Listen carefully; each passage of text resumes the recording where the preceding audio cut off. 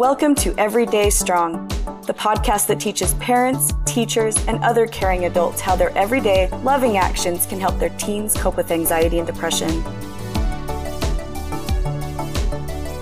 And now, here's our host, United Way of Utah County's Program Director, Michael Ann Gardner.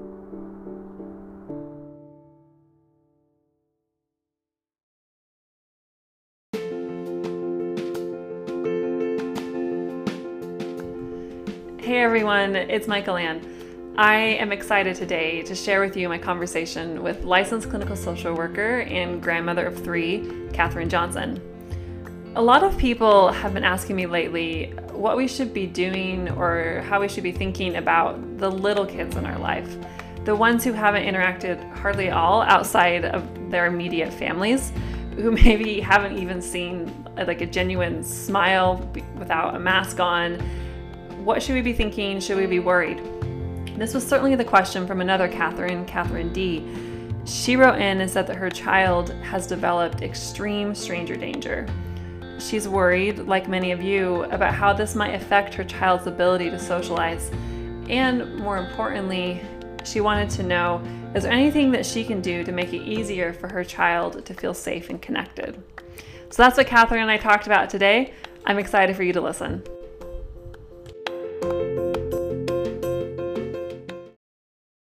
I thought that was a really great question. And actually, you want your kids to have some stranger danger. And kids that have stranger danger are kids that are pretty well attached to their attachment figures. So their caretakers, their moms, dads, grandparents, whoever's been taking care of them. So that said, coronavirus has kind of intensified that in terms of we're not taking our kids anywhere. So I think it's a matter of slowly doing it, slowly exposing them to new people, new safe people, not forcing them to do that, but maybe going and visiting a friend, maybe outside in the park or in your yard that might have a child, so that they can just kind of look at each other and maybe practice or kind of figure out what they should be doing, not any kind of forcing. One of the things that's really important is kids pick up on our emotions. So if we're anxious or nervous or worried about it, then they're going to be anxious, nervous, and worried, but they're not going to know why they're anxious, nervous, and worried. So they're going to make it up in their mind.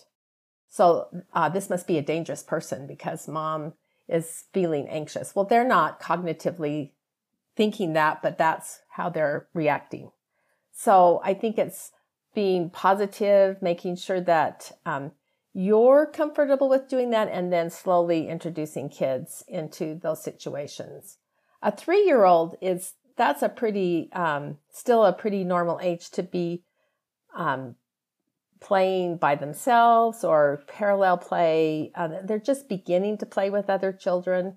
So that would be an easy way to kind of introduce them. If all of a sudden you have to take them back to daycare and that's something they haven't done, then again, I would try to reassure them, tell them that this is what's going to happen, but slowly do it. If there's any way you can take them and stay with them for 15 minutes and then bring them home, and then take them the next day and stay with them for 15 minutes, and then the next day leave them for 15 minutes. If you could slowly do that, especially with a child that's really anxious, then pretty soon that they'll be able to go.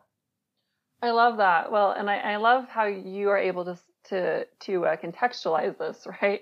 When you say that, like, it's pretty normal for 3-year-olds to still be playing by themselves, like they're not necessarily super social yet. And it's something, I think a lot of parents do worry, like, is this normal? Is this not? Like, can you think of any situation where maybe like you should be worried? Like this isn't normal for a 3-year-old socially.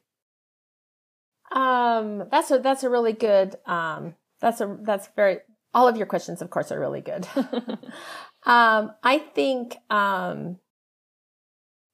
extreme, temper tantrums, that go on for hours, you would want to be worried about that. But a 3-year-old is going to be upset if a routine changes. So you're going to have to, in their 3-year-old way, explain why the routine is changing or that the routine is going to change and help them navigate that and validate their feelings about that change. A 3-year-old knows how to take turns, but probably always doesn't take turns. They know about taking turns, and they want someone else to take turns for them, but they may not want to take turns. So there's a lot of things that are pretty normal for a 3-year-old that you might be worried about. 3-year-olds usually are starting to show empathy for someone that's hurt or someone that's crying. And so if they're totally lack the awareness that another child is crying or hurt, then you might be a little bit concerned if that's a total lack of awareness. If it's just that they don't know what to do, they can see that the child's crying and they might tug at you and point, then that's pretty normal. But if they're totally unaware of something like that, then that might be some place where you would begin to get concerned. Yeah. So what I'm hearing you say, and this is so interesting to me, is that,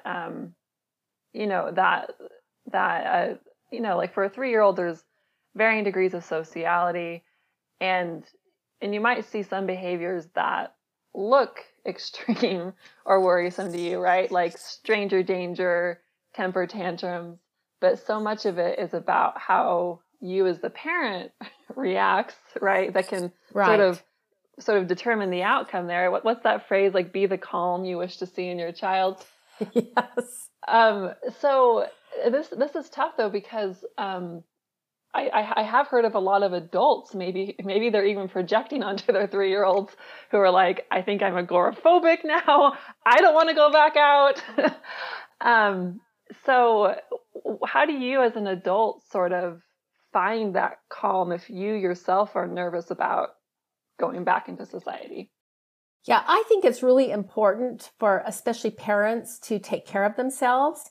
That's not at the exclusion of your child, but taking the time to process things yourself, taking the time to understand what you're feeling and how do you process those feelings so that you won't project those feelings on your child, and so that you can feel more calm about things.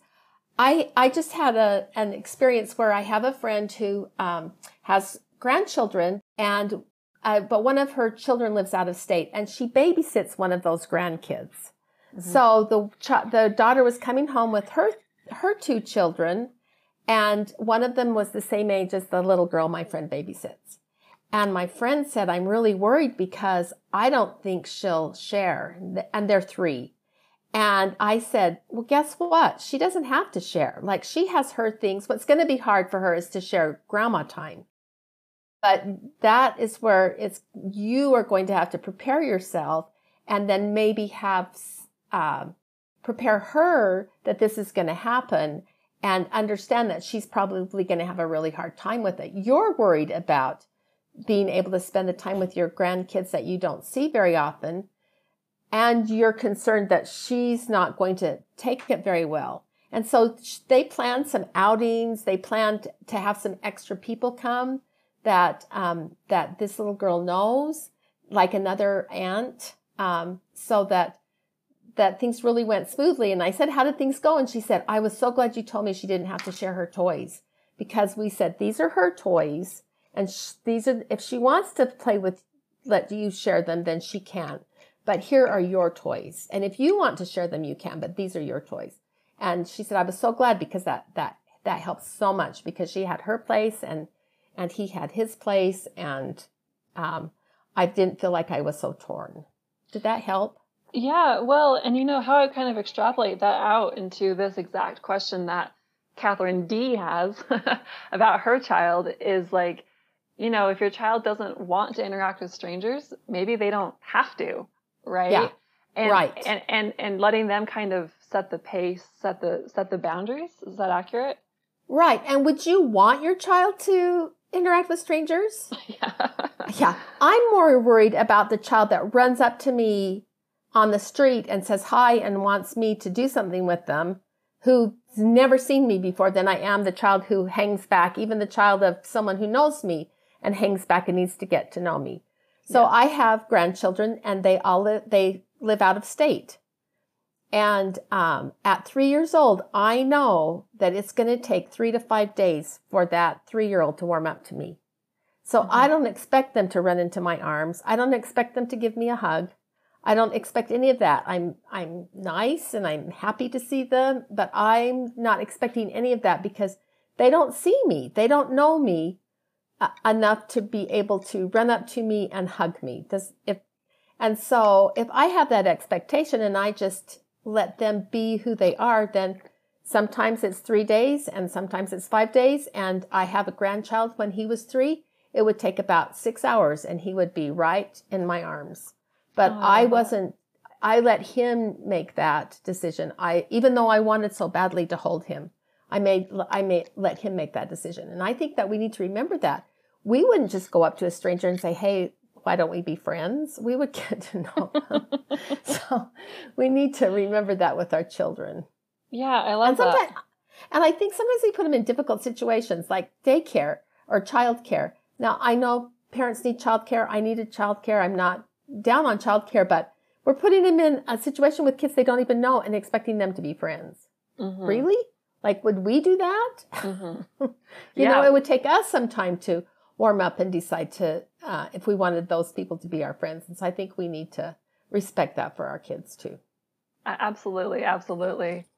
One question I have, so you have grandchildren now, so you may not have been as on the ground with this, but I'm sure you have ideas. How do we explain like a pandemic to a 3 or 4-year-old and say, well, we used to be indoors all the time and now we're going to be not outdoors? Like, how do you put that in child language? I think you put that, you say, I think you put it in very, very simple terms. We were all staying home because people were getting sick and we didn't know, we didn't have a lot of answers, but now we know how to take care of those sick people. And now we have ways of keeping people from getting sick. Mm-hmm. We know that we can wear a mask and that helps us. We know that people can get immunized, like you got your shots when you were 18 months old. Like we know those kinds of things can happen. And so we don't have to worry as much. And also like making it just down to their level. Maybe that's even too much for them. Mom was doing everything she could to keep herself healthy and well. And now we don't need to do that anymore. We don't have to stay away from people anymore. Yeah, I love that. I think just as simple as you can without giving too much information or asking them. Maybe they haven't even thought about it. Maybe they're just like, woohoo, we get to go outside. Like I have a grandson that's 4. He was 4 when the pandemic started. And he, he's just taken it in stride. Like he was the least difficult child to wear a mask. Mm-hmm. Like he just knew you just wear a mask. And he is, they came to visit us and, they quarantined before they came. And he was the least worried about that. Like, it was just like, oh, well, we did what we were supposed to do, so we'll be okay. So I think, like, asking them even, like, trying to figure out what they're thinking, asking them, do you have any questions? Now we get to go outside to play. Do you have any questions? Yes. So that giving them the opportunity, because sometimes we want to give them lots of information and they don't even care. Mm-hmm. Yes. Yes. It's the change in routine. That's the hard part. And I feel like what I'm hearing you say once again is that sort of projection of adult emotion. And this is where I think we haven't used too much our language or everyday strong language yet of safe, connected, confident, or competent. But what I am hearing you say is that, one way to think about how to calm children's anxiety is safety and helping them feel safe. And so much of that safety seems to emanate from the parent. So, I've heard you say, one way to create safety is to just ask questions. Another way is to not rush the child. Another way is to be sort of calm and safe within your own self. Are there other things we should be thinking about in terms of what creates a sense of safety in a child this age? Oh, you summed that up so well. Thank you, Michael Ann. I think being consistent, like doing what you say you're going to do and being where you say you're going to be is really important. So if you're supposed to pick a child up at a certain time, you're there at that time, especially when it's a whole bunch of kids getting picked up and they're the one that's left. If you can't, like, be consistent, or you can't make something, that you have a contingency plan for them, so that they know. I know that sometimes people would have families had. Well, we had a code word. So we picked our kids up, but if we weren't going to be there to pick them up and we were going to send someone else, we promised that we would only send someone that they knew, but that they would have the code word. And so even when we had a 3-year-old, she knew what the code word was, and she knew that if it wasn't somebody that she knew in our family, because we had a list of people that might come to pick them up if something happened, then she knew that she should tell the daycare person that she didn't feel comfortable and she didn't want to go. Yeah. And I think that respecting kids helps them feel safe. But I think making sure that we always, you can't always be 100% consistent, but that we're consistent with what we're telling them, and that we're not, one day it's a free-for-all and the next day the rules are so strict that you can't even breathe.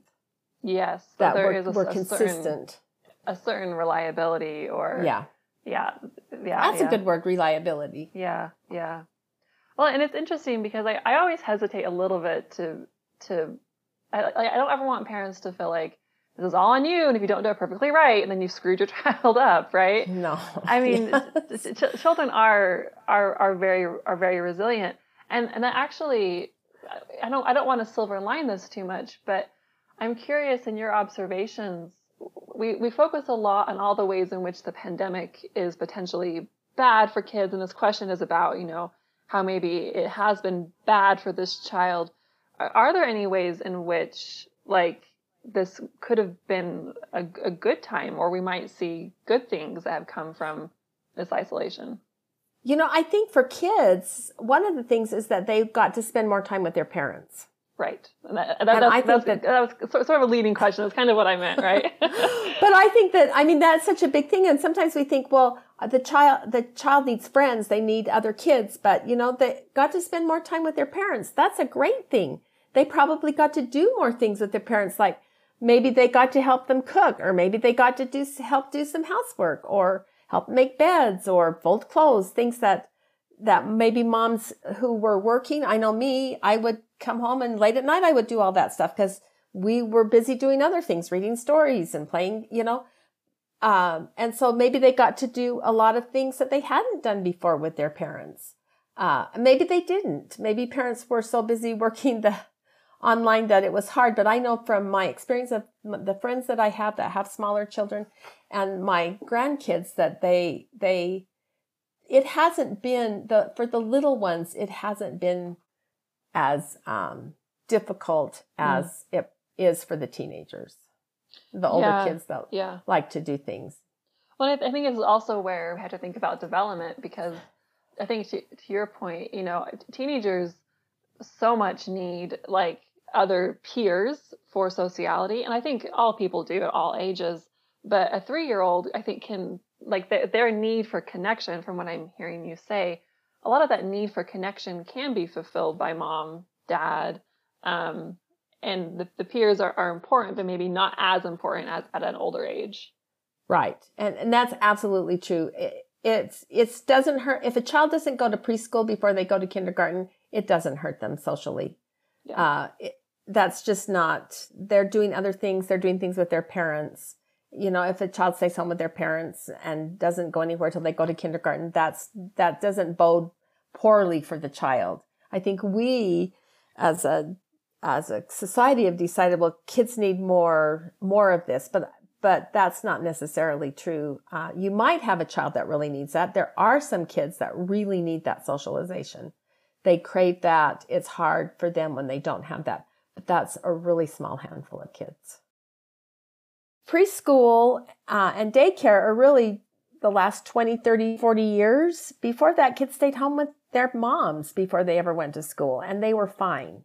So I don't think that in terms of the sociality of other children, we make that a bigger thing than it really is. And you know your child. You know if you have a child that really needs to have interaction with other children.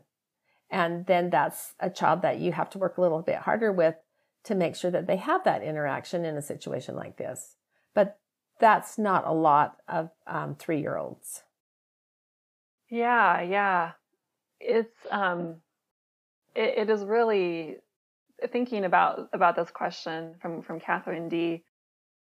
It is going to be an adjustment is what I'm hearing you say, what I'm hearing her say, that it is going to be a little bit of work to help this child or any child transition from what has been their routine, because to your point, routine is so important. But it also, from what I'm hearing you say, that's just sort of the part that's just natural to raising a child, that situations are always evolving, children's needs are always evolving, and that it's okay if we have to sort of figure out how to help them work through a difficult time. Right. And isn't that good to have that that ability to problem solve? For that, that's teaching them problem solving. And I think asking questions, getting their ideas, validating their feelings. You know, this must be really hard. Maybe you're feeling frustrated. Trying to validate how they feel and help. What would you like to do? How could we figure this out? Like, it's not like we have to go to daycare now. How can we figure this out so that you feel comfortable? I love that concept of collaboration. I'm not just sort of imposing, like, this is what we have to do. Like how do we both get sort of our needs met? Like, mommy needs to go to work, daddy needs to go to work, but I know you're also freaked out. So how do we meet in the middle here, kid? Right. And it's hard. I mean, it's hard, and it's a lot harder to ask how do we meet in the middle than it is to just say you're going to do this no matter what. Yes. When my youngest child was that age, we both went to work. We both had to go to work, and she'd never been watched by anybody but my sister-in-law, and we lived 300 miles away from my sister-in-law. Mm-hmm. And she screamed every morning when I took her to daycare. It was horrible. I cried. She screamed. It was like heartbreaking. And I sat down with her dad, and we, of course, she couldn't say a lot, but we talked about it. And it was a lot easier for her to say goodbye to daddy than it was to say goodbye to me. So he started taking her to daycare, and she didn't scream. Yeah. I picked her up, and she cried every day when I picked her up because she wanted me to know that she wasn't happy about it. But she hadn't cried all day at daycare. She hadn't cried all day. I was reassured that she hadn't cried. In fact, her sister went with her, and she said she's fine once dad leaves, she's fine. But it was heartbreaking for me because she didn't like saying goodbye to me. She still doesn't. She's an adult. She still doesn't really like to say goodbye. So, but we collaborated on that. How do we figure this out so it's easiest on everybody? Now that was nice. We had the ability to do that. Catherine D might not have the ability to do that, but there might be some other things that she could do. She might have something that they're going to do when she picks her up. Like, remember, when I come to pick you up, we're going to read that special story. Or when we drive home, we're going to drive by and see the ducks in the duck pond. Or she might give her something that's hers and say, now, I'm going to come back and get you, and you're going to need to give that back to me, but I want you to have it all day so you can remember me. I like the days of hankies, because every mom had a hanky, and a hanky usually smelled like mom. So giving a child a hanky was really nice, because if they lost it, it was no big deal, but usually they could put it in their pocket and smell it all day and feel it and remember mom. And so if you have something that's kind of like that they can have to make that transition back to doing something that if they're having a really hard time saying goodbye and separating. And both of those, I think, are wonderful examples of, I think having like a tangible object like that is a really good way to think about physical needs, sort of grounding down like into our senses, right? Mm-hmm. And also Right. like also safety. I think we feel safer when we have something like literally to hold on to, or like connection is like that sense of like, I want to connect with you, so we'll go look at the ducks, something fun that you like doing. I mean, I'm hearing all these threads throughout what you're saying, and it seems to all be focused on like not dismissing the child's needs, like thinking about them, like taking them very seriously, but also being able to have the adult big picture that just because they're crying or they're upset, you want to meet that need, but you may not be able to meet that need exactly in the way that they want right in that moment. Right.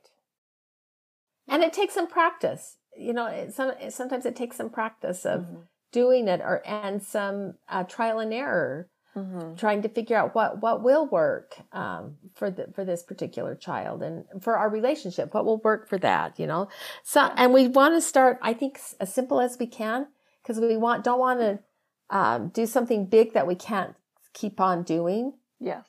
And so we want to try to find something as simple and easy as we can. And for kids, really, that's all they want. They don't want that big stuff. Yes. I remember our first child that we were talking about toilet training, we offered her a tricycle if she could toilet train. That was the stupidest thing. That was just, like, we thought that would be really cool, but it didn't mean anything to her. What she wanted was, what really meant everything to her was having some big girl panties made by her grandma. Her grandma sewed, and she made these fancy panties, and she wanted to wear those. And like, now that is what we needed her to do, and that was probably the most cost-effective thing to do. The tricycle was ridiculous because that was a big, does that make sense? And so we want to really get down to where they're at and try to figure things out. I think reading a story, spending a few minutes doing something together is a lot more meaningful to a child than something big. Yes, I agree. And I think that's also where that ability to ask questions and to listen seems so crucial to any kind of problem solving.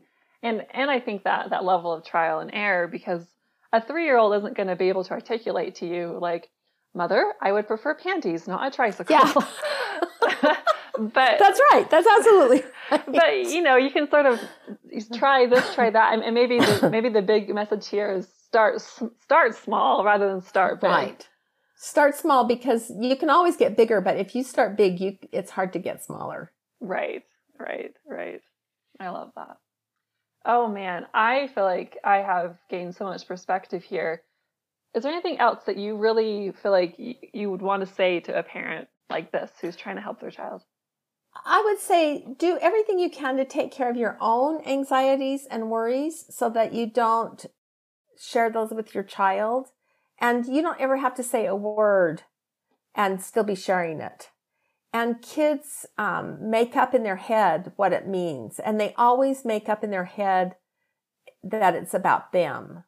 So if I was worried about something, maybe I was worried about paying a bill, but my child would translate that to, I'm worried that, or I'm upset that they just broke a rule, which I didn't even know that they broke the rule. I didn't even know that they pinched their sister, but then they're acting out because they feel my emotions. So you want to try and as best you can, take care of them. And if you can't, kind of explain to them, Mommy's really worried right now about a grown-up thing. It doesn't have anything to do with you, but it's a grown-up thing that I'm having a hard time with.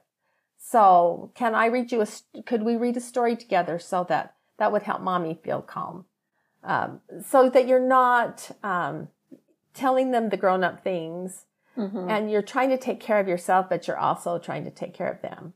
It's hard, and I look back at being a mother of small children, and that is really, really hard.